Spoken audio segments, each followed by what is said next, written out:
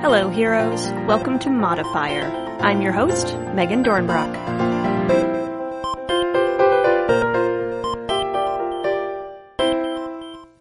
Hey there, heroes. It has been a hot minute, and this episode is going to get a little into why that is. Tracy Barnett and I recorded an episode about their game Valkyries back in July, but you've never heard it. Why is that, you may be asking? Well, it's because of Burnout. This episode is a bit more casual than usual, both in its tone and in its editing. Tracy and I wanted to have a real chat as the friends that we actually are about what Burnout is doing in our lives and how we're each navigating that reality. Tracy reflects on their journey with it with Valkyries, and as of this recording, I'm still a bit in the thick of it. We hope this helps you out in identifying or avoiding burnout in your own life, or helps you feel a little less alone if you're struggling with it too. With all of that said, let's get to the show. Welcome, heroes. This week I am talking to a repeat guest and a wonderful friend, Tracy Barnett. Hello. Hey, Meg. How are you today? I'm great. How are you? Better than when we recorded the episode that I asked you not to air that led to us recording this episode. Oh, good. That's excellent. Yeah. I'm really glad to hear that. And yeah, so they're that's part of the recurring guest. You're, I think, our most frequent guest, including that episode that's sitting on the shelf right now. But just in case anyone hasn't listened to those episodes and is just tuning in for this one, do you want to introduce yourself a little bit? Sure. So my name is Tracy Barnett. I am a non-binary, genderqueer game designer, and I'm going to list off the stuff that I do on a regular basis, and then that almost serve as a preamble for for this episode. Yeah. So I write and design tabletop role-playing games. I have a project that is in the works called Valkyries with Galileo Games. Mm-hmm. I do freelance work for just about anyone who will have me. That includes translation editing for manga, game editing, layout, graphic design. I write my own small games for my Patreon. I run 2 podcasts, an actual play called Waterdeep for a Few Dragons More, and a world-building podcast with my friend Kate Bowie called Another Blank Page. And as of right now, I think that's everything that I'm doing. Okay, that is a lot of things that Right. You are doing. I knew about many of those. I didn't know about the manga. That's a surprise to me. Yeah, it's a freelance gig that I picked up maybe about a year and a half ago. Mm-hmm. I am the I call it translation editing because that's actually what it is. I take the translation from Japanese to English, and I make the translation sound like native English. Correct. Very cool. All the punctuation and layout. It's for a manga series called Accomplishments of the Duke's Daughter, where an accountant in the real world gets hit by a car and gets sucked into the Otome game that she is playing. Yes, good. All right. Yeah. Note to self, going to go read this. That sounds like entirely my shit. Thank you. Yeah, you're welcome. Awesome. So, and this should then come as no surprise to anyone who listened from the start of the episode, where I no doubt introduced what we're talking about today. But you're doing a lot of things, and those things have ultimately led to some burnout. 100%. So Meg referenced it when we started this episode, and I referenced it too. But we did an entire recording, back in the summer, I think, sometime in July, about my game Valkyries. It was originally slated to have been finished by the end of June, I think. Mm-hmm. And then to have kickstarted, right about now-ish, it should have been running. Yeah. And I work a full-time day job in addition to the other stuff that I do. Right. And I got to a point back in late August, early September, where I realized that I was at the edge of what I could handle. And specifically what kind of tipped it over, through no fault of his own, my editor for the podcast that I do, Rob Abrazato, had to move on to other stuff and could no longer edit the podcasts. So I was faced with a situation where I had this project that I had now asked for extensions on 3 times, I think. Oh, wow. It was due. I had a new deadline of the end of September. I had 2 podcasts, one of which being an actual play those are a lot to edit. I had to get those out. I had freelance work that I picked up to try and bring in extra money, because the sad reality of working in tabletop games is that doing your own work often does not pay nearly as much as doing freelance work for somebody else. Yep. Even if those rates aren't great, it's at least direct money in your pocket. And I literally emailed Galileo Games, and I told Tim and Brennan that I needed to pull out of Valkyries. I told them I was done. So on the current draft, which has not really been added to, I had already written 28,000 words on it, which is longer than Iron Edit Accelerated even was as a game. And it's not done yet. So I had put 2-ish years of brainstorming and playtesting and writing into a project, and like a project that and don't get me wrong, a project that I had come up with the help of Brian Patterson, my development partner at Exploding Rogue. And then I had pitched to Galileo Games and said, hey, I want to make this game and I want you to publish it. And then I told them that I can't 24 months later. Yeah. Because it was too much. I was stressing myself out. I was worrying about how I was going to find the time to do everything. And I made the very difficult decision to say that my mental health and my life outside of working on games needed to take priority. Yeah. So there's more to this story. It has a happy ending, but I'm going to leave it there for now, because I contacted you shortly after that and said, hey, could you not air the episode we recorded about Valkyries? Because I pulled out of the project. I'm not sure it's going to happen. Yeah. And you responded to me to say that, hey, maybe we should talk about this topic. So what prompted you to say, oh, that resonates. Let's talk about Burnout on Modifier. Yes. So we re-recorded that episode in the summer. I recorded a couple of episodes in the summer. And what I usually do is I have things just sort of sitting until shortly before the episodes need to go up is when I leave the editing to for various reasons. And heroes who listen will notice that over most of this year, honestly, I don't think Modifier has really kept to its every second Thursday or every 2 weeks on a Thursday schedule. Sometimes it'll be on the Friday. Sometimes we'll miss a week entirely.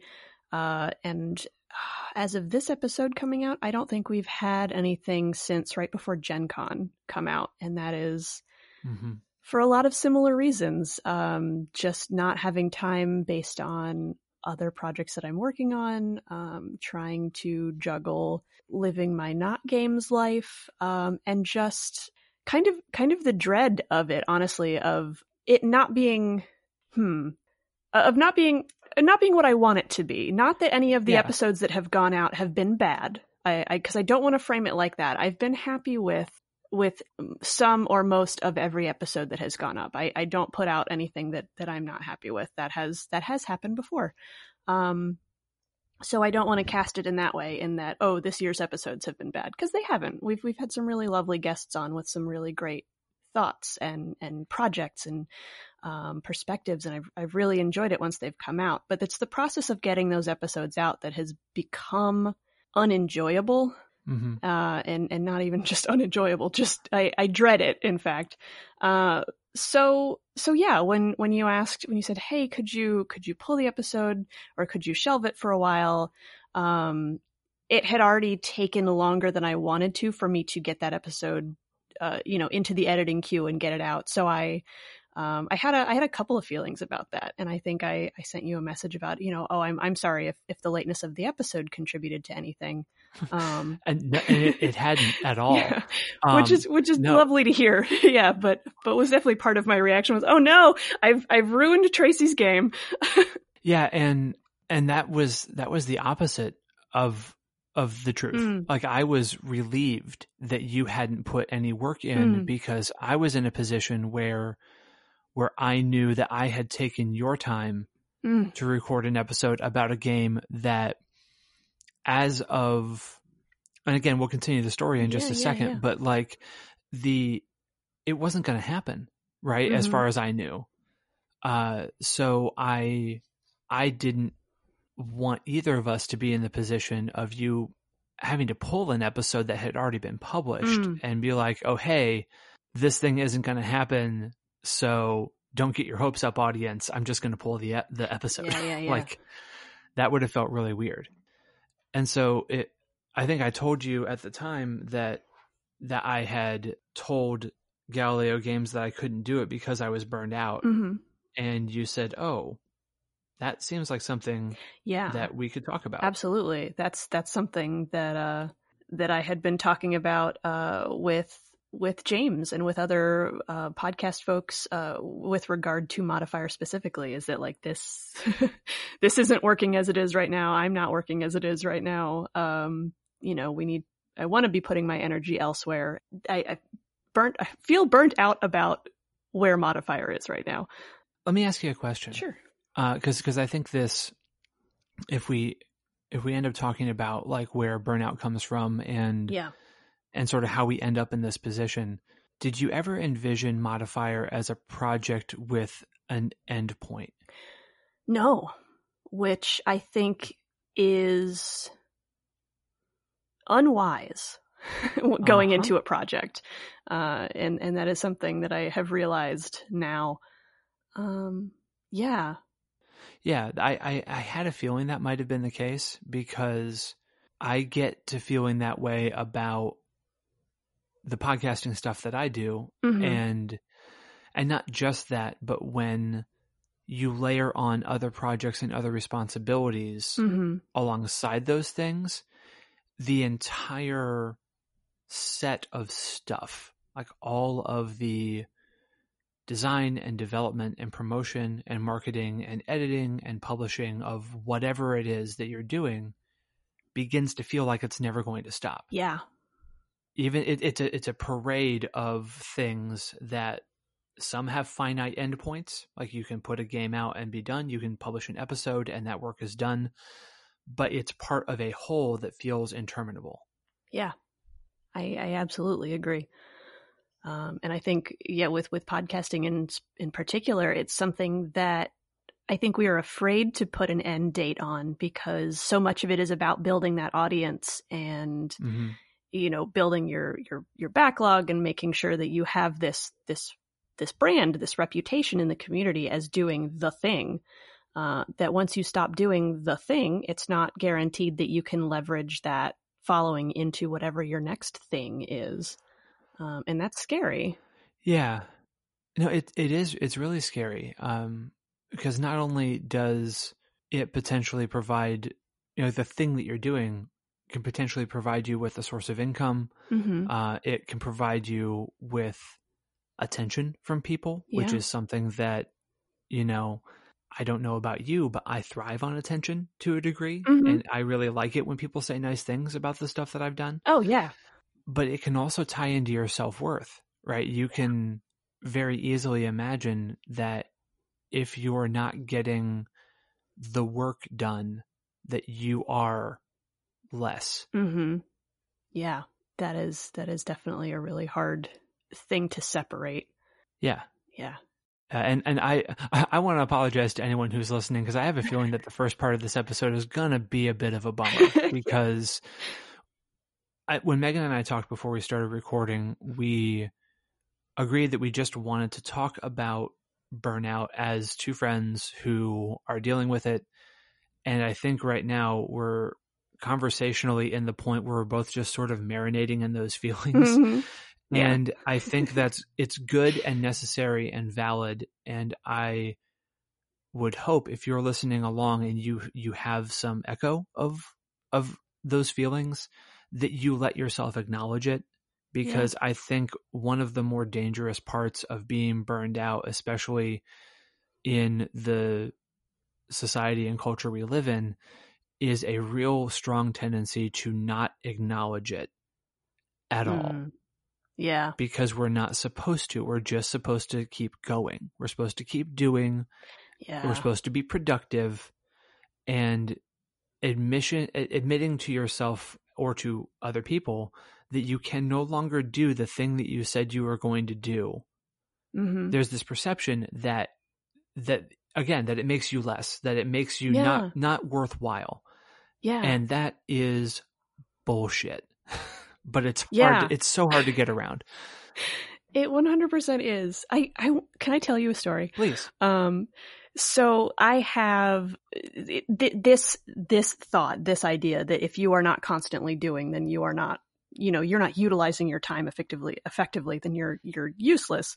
So I have a group chat with a couple of old online friends from, we've known each other for like 12, 13 years now. And one of them recommended a podcast or a book that she was I don't think she'd actually listened to it yet. I think it was one of those, like, I would like to listen to this thing. It seems like a good self-help thing to listen to. Mm-hmm. And the author actually went to I worked part-time for a tech company here in the city, and they did like that. My office was a stop on their book tour this year too. So like, I was like, oh, all the signs are pointing to, I should read this person's book. And I need to look it up really quick because I actually forget the name of it, but it's about the, what is it? Side Hustle. Mm-hmm. He does, it's the guy who does Side Hustle School. And I forget what the book is called exactly, but I thought, okay, all the signs are pointing to, I should listen to this. So I listened to the audiobook while I was doing whatever I was doing. And it all boils down to the advice is like, hey, do you not like your job? Do you not like your 9 to 5? You've got all this time at home. You should be maximizing, you should be doing a hustle when you're at home, like at least a half an hour a day, maybe more. Just find a need, just do something, just like sell stuff on eBay, just do, I don't know. It was very stressful just listening to the book and imagining living this life. As you explained that, my head slowly started to sink down until it was resting on my spit guard in front of my microphone. Yeah. And I've got my head down and my hands clasped in front of me. Like that entire idea made me feel tired. Yeah. And it's just, I'm in awe now that I'm able to sit back and see how pervasive it is, that it was a subject in my casual friend chat. It was a subject at my place of work. It's everywhere. There is no relief from this idea that everything must be the hustle 24/7. And like, I think I knew in the back of my mind that I was going to get to this point conversationally, and I didn't know when it was going to happen, but I'm going to like pull back this shit curtain and reveal why we feel that way. And I think it will come as no surprise to you that the answer is goddamn capitalism. Yeah. Like top to bottom. I was talking about this because Kate and I recorded the first episode of Another Blank Page today for the first time in a while, because I need to say, no, I can't do this because I have to finish this project I have to write on so I can get paid money. Yeah. And she outlined for me that whole thing that I said, that like capitalism makes you feel like if you're not being productive, you're worthless. Mm-hmm. And that idea that you just outlined about the side hustle, I think it holds validity up until the point that you tie it into monetary gain. Like, it is good and valid to have something that fulfills you outside of your day job. Of course, like that idea makes sense because your day job is not you. Mm-hmm. It should not define your existence for all that we spend, a good third of our week or more working at it. Yeah. Yeah. There should be things in your life that are not that you get to do that give you fulfillment. But, and this is this is really, it's going to sound almost hypocritical for me to say this, given that the things that I love to do that fulfill me, Mm-hmm.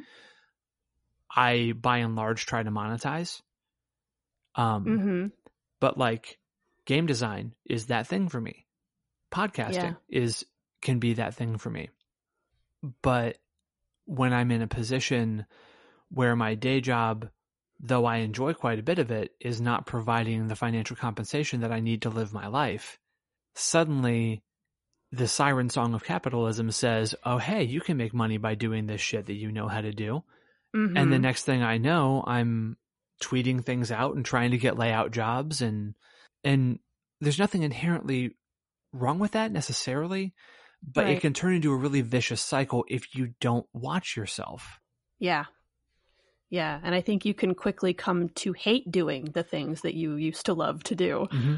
Yeah, no, it's really easy to get caught up in that. And I know, like, the project that I'm working on right now is my stretch goal for the Sentinels Comics Kickstarter. I have to wrap it up tomorrow so I can get paid. Like, that is the length and breadth of it. We need the money. I need to get paid.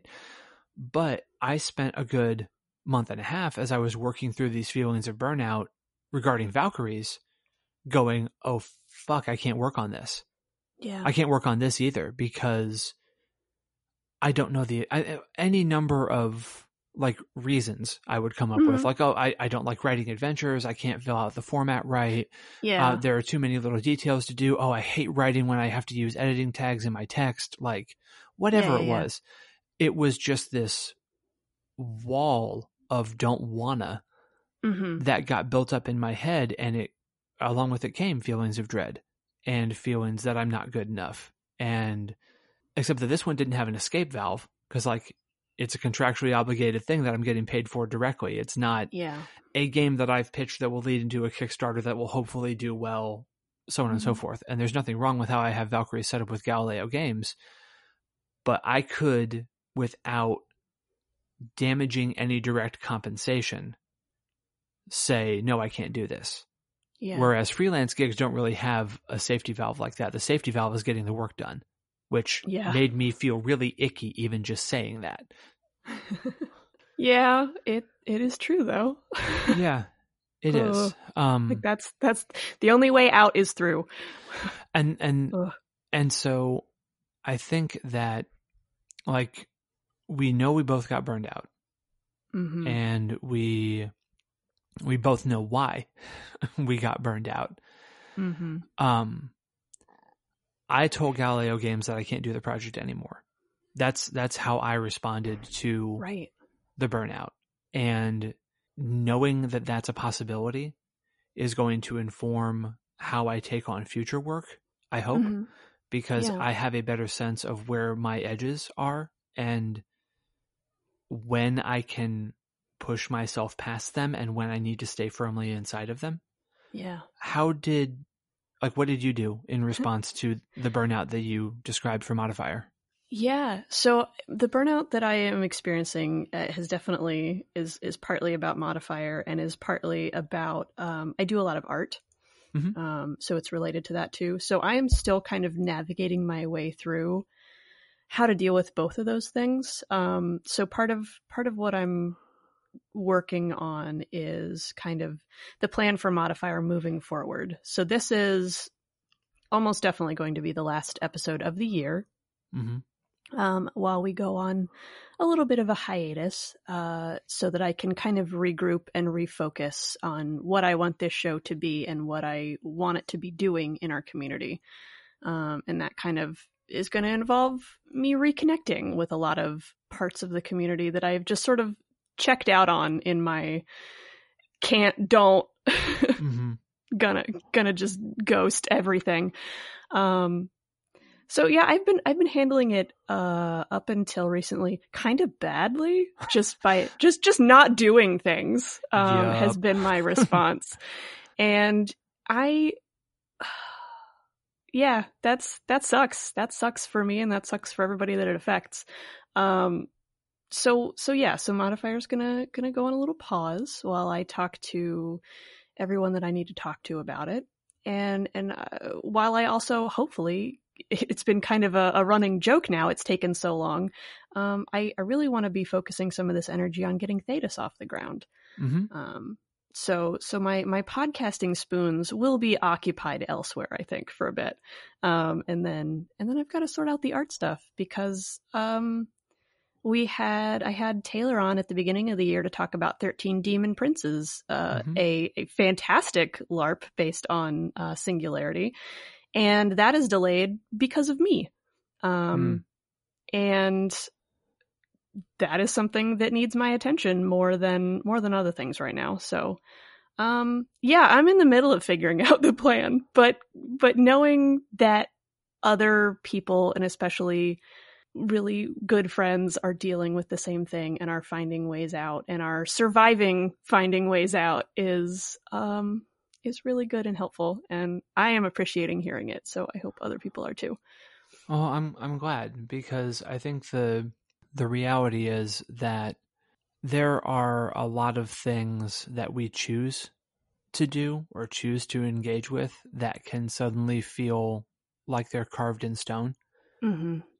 That will be, this is hyperbolic, but hated or reviled, or we'll lose our friends, we'll lose our professional connections, we'll lose our cachet in the industry, that we'll lose, that will be losers if we stop doing the things that we originally chose to start doing. And my experience with Valkyries has told me that that is actually the opposite of the case. So when here's the conclusion of the story. I've been teasing it for 20 minutes. I emailed Tim and Brennan. I told them I can't. And they responded and said, "That's okay. Let us know when you can." Oh. And yay. And I was not even in a space where I could have suggested that course of action myself. Right? I was so far at the end of my rope that all I could do was stop. That's the only solution I had. And when they came back with, "It's all right, we believe in you and what you're doing, let us know when you can do it," like that, I'm getting misty over here. Like that kind of validation is the kind of thing that we think just doesn't exist, really. Like, we assume that we say we can't and we're just going to get dropped. And some people are just assholes, and some people will respond poorly if you tell them that. They're the minority, I think, and I hope for this for anyone's life. But I've been very public about where Valkyries is and where it's going to go in the future. I wrote a big old thread about it on Twitter back in September, and I didn't have a single person tell me that I was bad or wrong or awful for not continuing it. Good. So instead of dropping a project that I've in one form or another spent 2 years on, I get to approach it in my own time. Good. And with no deadlines, just the knowledge that on the other side of my finishing it, whenever that happens, there's a publisher who is still waiting for me they're ready to help me put it into the world still. And that's amazing.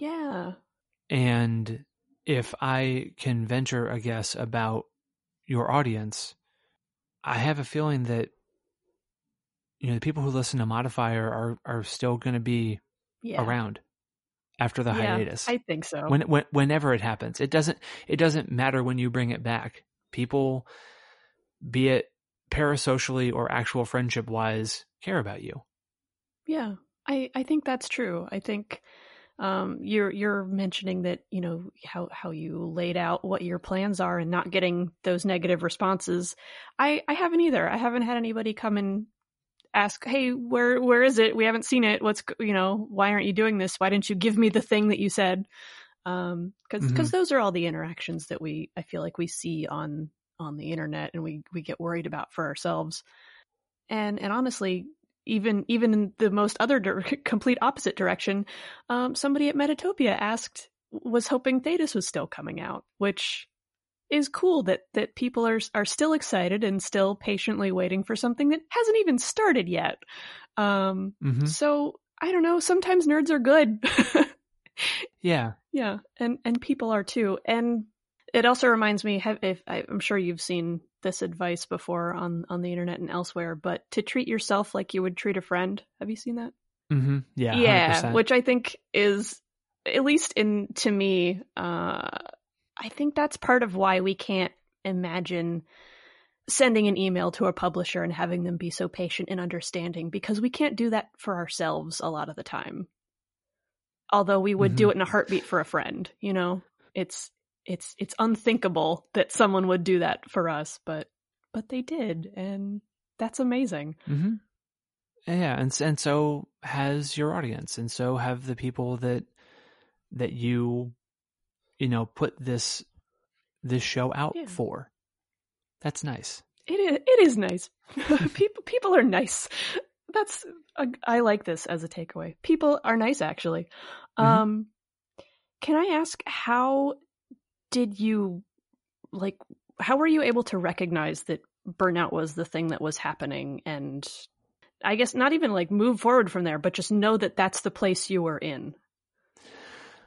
So I've had a pattern for a while in my creative life where I begin doing something because I assume that I can do it.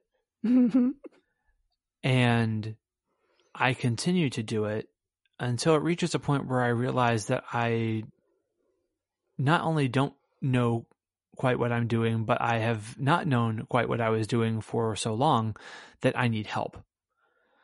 And so that's a pattern I've identified. And I have worked to not engage that pattern if at all possible, right? Like to try and not take on new projects, to try and not make new responsibilities for myself, except that I can handle them. And I've been getting better and better about that. But when it came to Valkyries, I was just feeling so much stress, and I was avoiding doing any work on anything. Like even my podcast, of stuff that is unrelated to writing, right? It affected everything. Like I didn't want to do my laundry, it was boiling out to everything. And there was a moment where I was sitting, and I was sort of trying to sit with these problems and figure out what was going on, because I try and be self-analytical, and I was trying to sort through it and just let sort of what feelings I had and what thoughts I had just sort of show up so I could engage with them. And I remember going, I just feel so tired. And a little voice in the back of my head said, "You feel burned out?" And I was like, oh. Because you see that phrase used a lot, right? Yeah. People toss it around online, how to avoid burnout, the 10 best ways to avoid burnout, what you can do to make sure that you don't get burned out on your next project. And I'd never really applied it to myself before, but I thought about it, and I was like, no, I think I might have even have been afraid to acknowledge it before.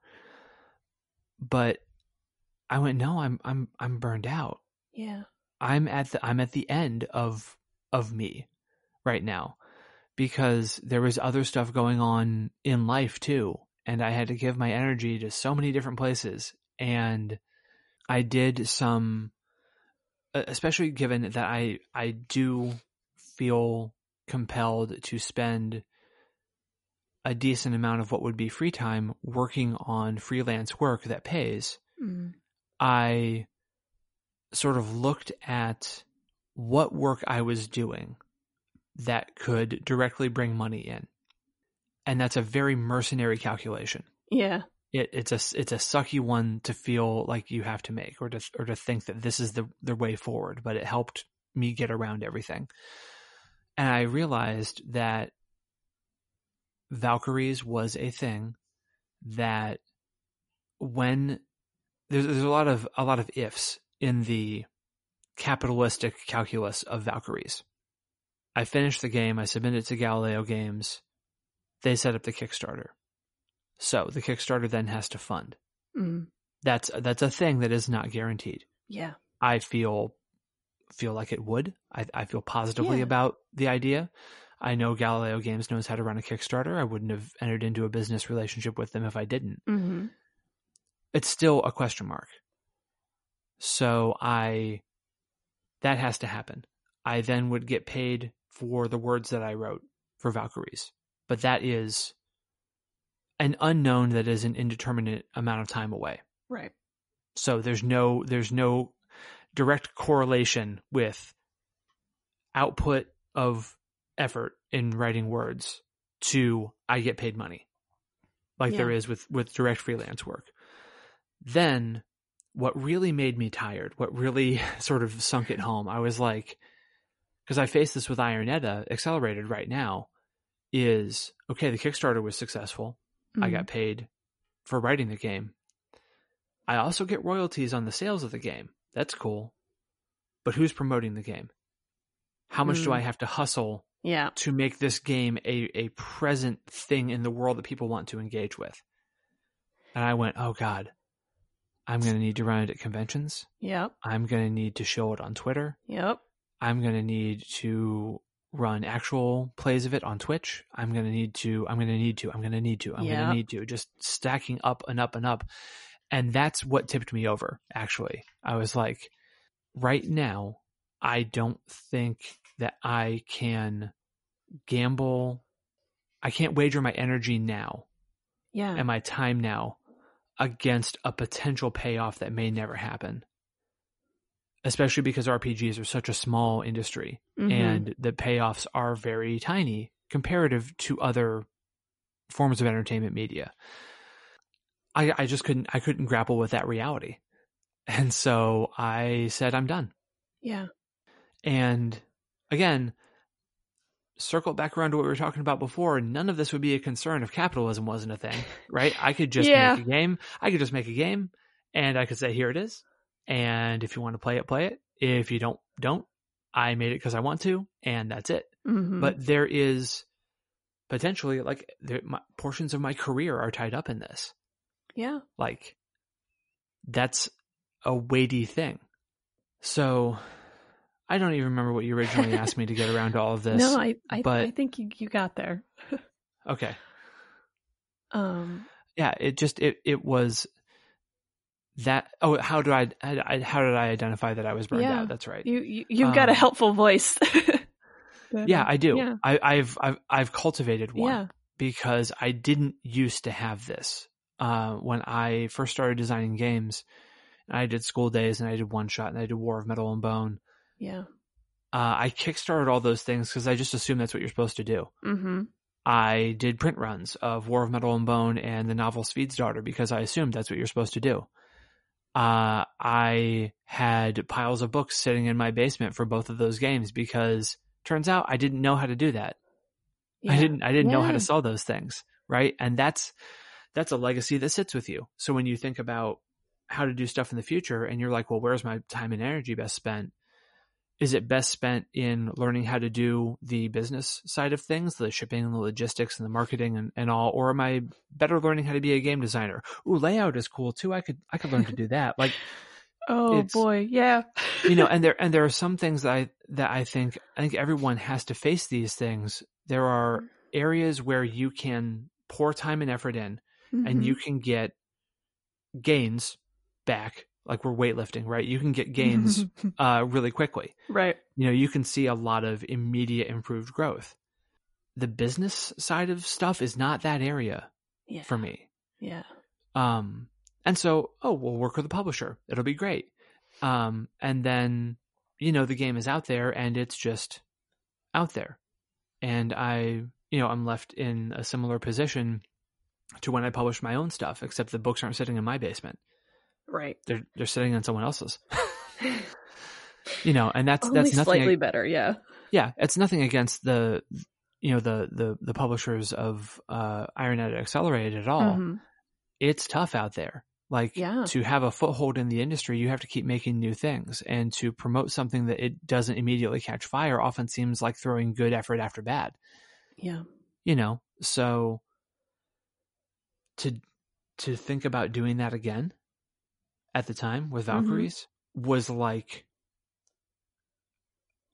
did you ever read The Crucible way back? Yeah. So about the way that they killed the people by pressing them, just putting more and more rocks on them until they just pulped. It felt like asking someone to do that to me. Yeah. And I was like, wait a second. Wait, I don't have to ask people to put rocks on me. I don't have to do that. No. Yeah. How about I don't do that? how about I just say no to the rocks? Instead of, more. Yeah. Oh, man. How about you? How did it settle on? When did you use the dreaded B word? I think it's been something that. So I talk about this stuff on and off with my husband, Dan. Kind of, he'll come home and say, "Well, what did you do today?" And a lot of times my answer is like nothing, or or I downplay whatever I did manage to get done. And so we'll have these talks about like, well, why didn't you do X? Like what? Not in a why didn't you do this, but in a what prevented you from starting this or from working on this? Yeah, to analyze and break down and try and approach a problem from a rational standpoint. Yeah, which is really helpful. And the times that I actually allow him to be helpful, sometimes you don't want to hear it. But it's helpful to have that outside voice constantly saying the things at you, and constantly asking you to evaluate what you're doing and what's going on. So I think I don't know if either one of us, well, I'm sure one of us had actually said it at some point, but kind of slowly coming to that realization through those conversations is kind of what got me there. So I would, I kind of want to have some like helpful, actionable advice for heroes who are listening. And I think that one of those two methods, either sitting down with just yourself and having that, if you're able to do that, to kind of have that inward honesty and look at what you're doing and what's going on, free of distraction and free of whatever other complications are happening. If you can sit down and do that by yourself, or if you can sit down and do that with a loved one, I think is going to be the first step to kind of identifying if that is your situation. Yeah. I think that's really good, being able to have that internal dialogue or external dialogue to figure out what's stopping you, if you have things that you had intended or pledged to do. Yeah. How do you think you're going to avoid getting to this point in the future? That's a really good question, because I know this isn't the first time I've been here. And that sucks. Yeah. Welcome to Burnout Station. We have your chair waiting for you. Exactly. Yeah. It's like, I know that I've tried different things before. I am the person that every new type of planner and journal is marketed towards, because surely a tool or an app or a book is going to change the way that I function. It hasn't yet. I've tried them all. Yep.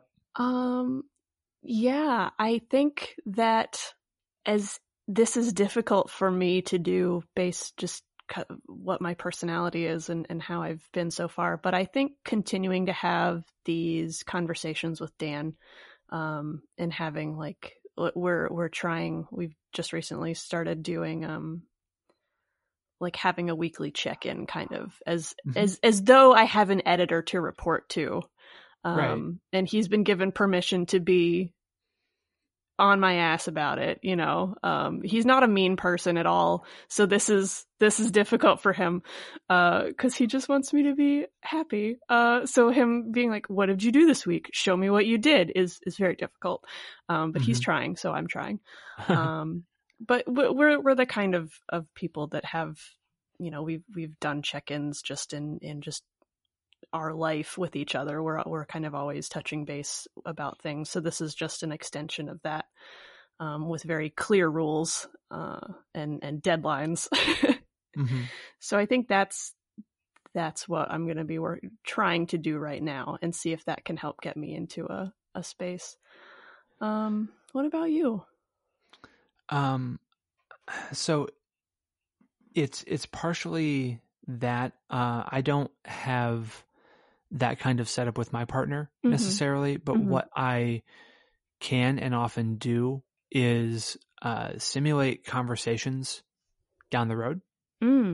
And so now it can be very useful to do that. It can also be very detrimental if I'm having a fight with my fictional partner in my head. Yeah. Like, so try not to use it for that. But if I am thinking about a project, because, oh my God, I get so excited when a new project starts. Yeah. It is such good energy for me, or it feels good at least.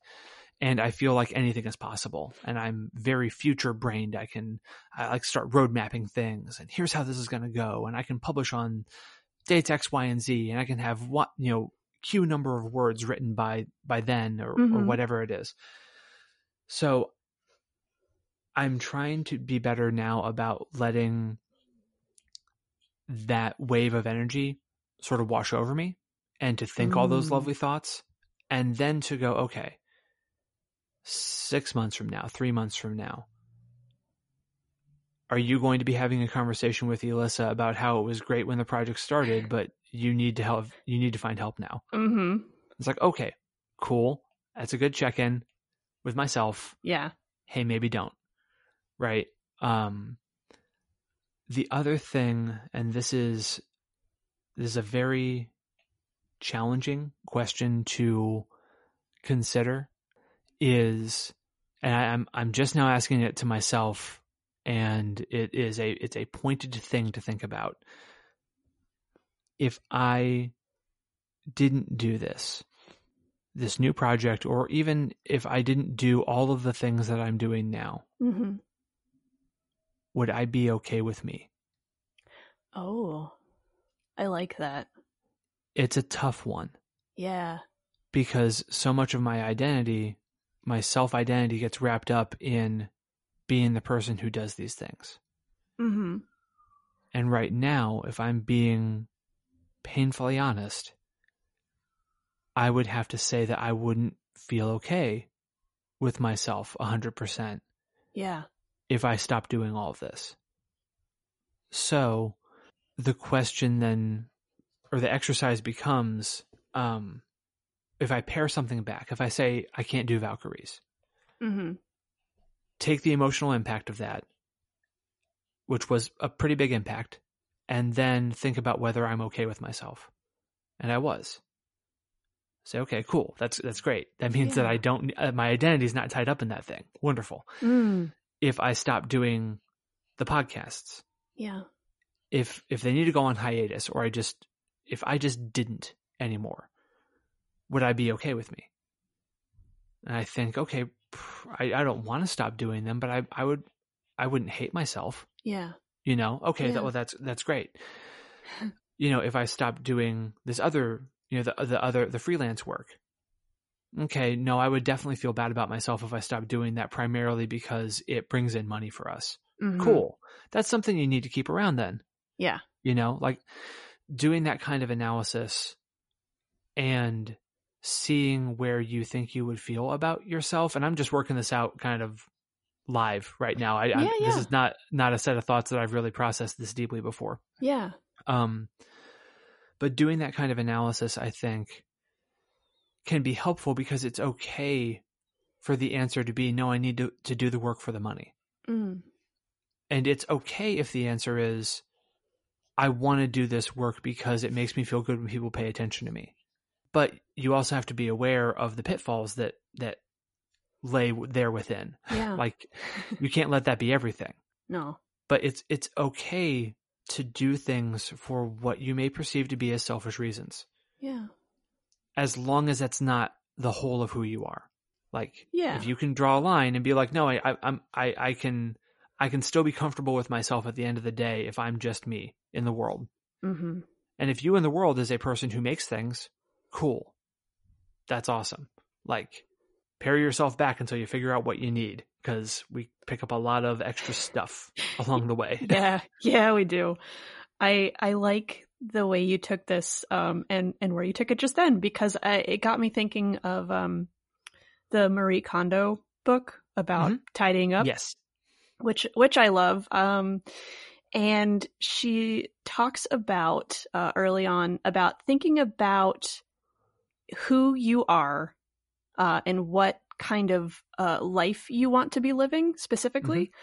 And then really everything you do from there, every item that you are picking up and looking at and deciding if it's joyful or not, you're looking at it also in, does this belong to that person? Does this serve that life that I want to be living? And I think absolutely you can do the same thing with all of these tasks that we pick up or obligations that we wrap ourselves up in. Like, does this project serve my goal of becoming an animator? Or does it, even that it makes enough money for me to pay rent next month is good enough. But yeah, taking a look at all of your intangibles in that way too, I think is totally valid and very helpful. Yeah. I think that we tend to think of the things in our lives as physical things, but they very much can be intangible things as well. They can be ideals or dreams or plans or goals, or the time we spend working on a project. And that level of self-analysis can be uncomfortable because I don't know about you, but I really, really love the idea of being the person who can do it all. Yeah. Like that was that in terms of game publishing, I didn't realize it for a while, but that was one of my goals, right? From the moment I worked with Daniel Salas to do the layout on School Days, I saw a person who could design games, who could revise games, and who could do the graphical layout for his titles. John Harper is another person that does that. Dee Pennyway, who did Mnemonic. I see her online and I'm like, oh my God. Like, but I've worked to also become that person. That's important to me. I want to be the full package, right? But that doesn't mean that I can do it all the time. That doesn't mean that I have unlimited resources to put into doing that. Good Lord, if Valkyries were just my project, it would never get finished. Because there's no way that I can do the kind of layout that's required for that game. Yeah. It's going to be wild. So it's a great and very seductive idea to be the person who can do it all. But your own limitations, they are what they are. And you can get better at things. You can push and grow. It's like exercise, right? If you are disciplined and you write more often, or you draw more often, or do layout more often, you're going to get better at it. But everyone has a point that they hit where that's just who they are and what they can do. Yep. And it sucks to face that because we're told we're exceptional. We're told we're amazing and we can do anything. In theory, sure. In practice, it's a lot of running into walls. Yeah. I think there's a distinction. We can do anything. We just can't do everything. So, oh man. And I one of the things that I've kind of learned over the last few years too, working especially in creative spaces, is yeah, it's very enticing to be that person who can do it all. But a lot of your favorite things and my favorite things and Hero's favorite things are a team effort, and they are better for it. Mm-hmm. And just kind of being able to remember that fact and hold it in conjunction with all of the other feelings that I may be feeling is difficult sometimes, but it is a nice thing to remember that yeah, team having help is going to make you better and is going to make your thing better, and it's just better.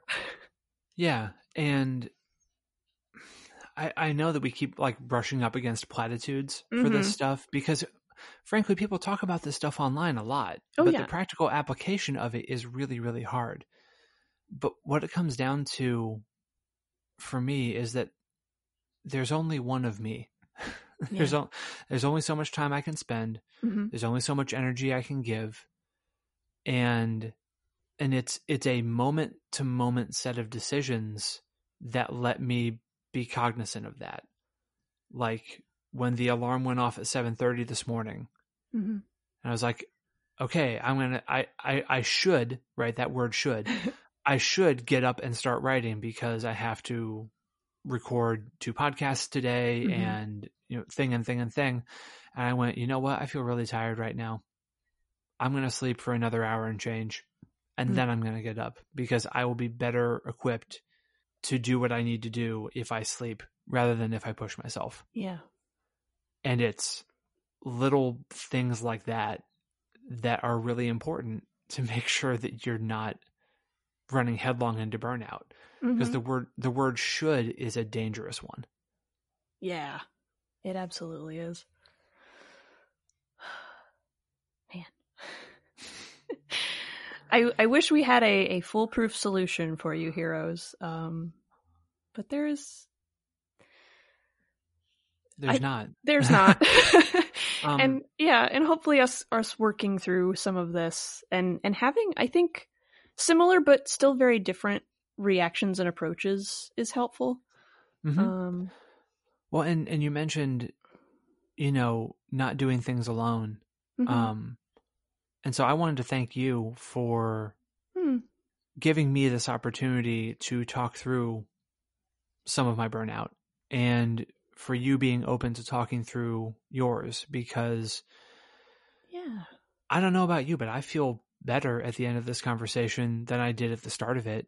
Yeah. Not I didn't feel bad thinking I was going to get to talk to you today, but like I feel a little more self-actualized than I was, when I woke up this morning. Yeah.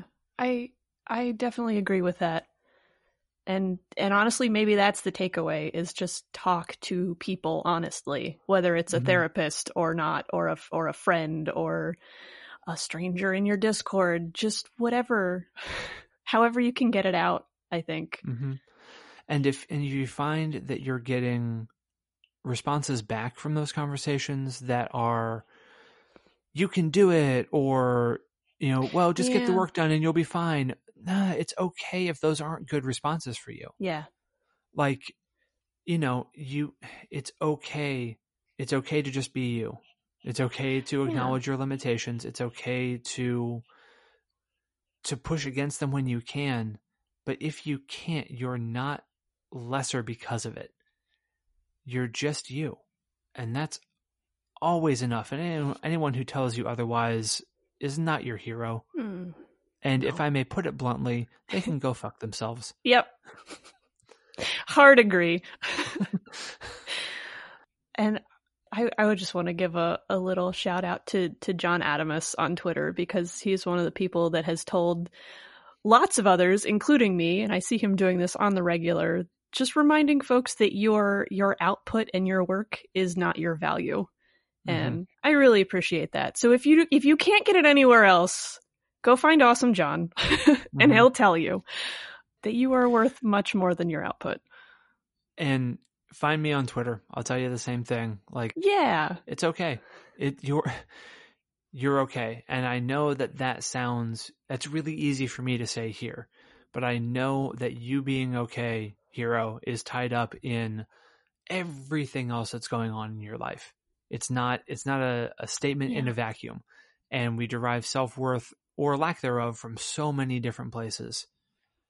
I will always hope for anyone listening to this that they can find it wherever they need to in ways that are sustainable and healthy, and that you're not selling yourself out to try and feel better about things, because you'll end up having a conversation with a friend about being burned out and needing to pull away from things. Mm-hmm. And it's not a place that you necessarily want to be. Like, yeah, maybe not more than once. Yeah. Yeah, absolutely. Well, thank you. Is there anything else that you would like to leave us with or touch on? I think we've covered everything that I really wanted to talk about today, and I'm going to do the opposite of what you should do when you're on a podcast. I'm not going to plug anything. Go find me if you want. It's okay. I'm not going to tell you to buy my stuff. I'm not going to, if now it feels like a little bit too much effort, so I'm just not going to do it. All right. Well, I'll do it just a little bit because Ironetta is on the main One Shot podcast feed right now. So possibly still when this episode comes out. We'll see. We'll see what happens. No promises. Thank you. Thank you, Tracy. Meg. I appreciate you having me on. Yeah, I really appreciate you doing this. This was cool and good. Yeah. Huge thanks again to Tracy for chatting with me this week, and thank you, heroes, for hanging with us and rolling with this slight departure from our regular programming. Since recording this chat with Tracy, I did record a modifier episode scheduled for early-ish 2020 that I am so excited about, and am looking forward to sharing with you. Until then, at least, we'll be on hiatus, so have a wonderful rest of the year, happy all of the holidays, get some rest, and we will see you soon. Thanks. That's all for this week, heroes. Follow Modifier on Twitter at Modifier Podcast, or send us questions, comments, and suggestions through email at modifierpodcast@gmail.com. Modifier is part of the One Shot Podcast Network, an incredible family of RPG podcasts, including shows like this one. The most fun way to learn about new games is to listen to them get played. Every week on One Shot, James D'Amato brings you actual play recordings with a talented cast of improvisers, game designers, and other notable nerds. Each month features a new group trying a new system, exploring a wide variety of genres. The stories are self-contained, so you can jump in anywhere, and it's a great way to discover new games. Discover the magic of RPGs with One Shot on your favorite podcast app. To find out more about this and other shows on the network, visit oneshotpodcast.com. Modifier's theme music was created by my favorite bothan, Kat Greenfield, whose myriad talents are on display at katgreenfield.com. Join me again in 2 weeks for another episode of Modifier. See you then.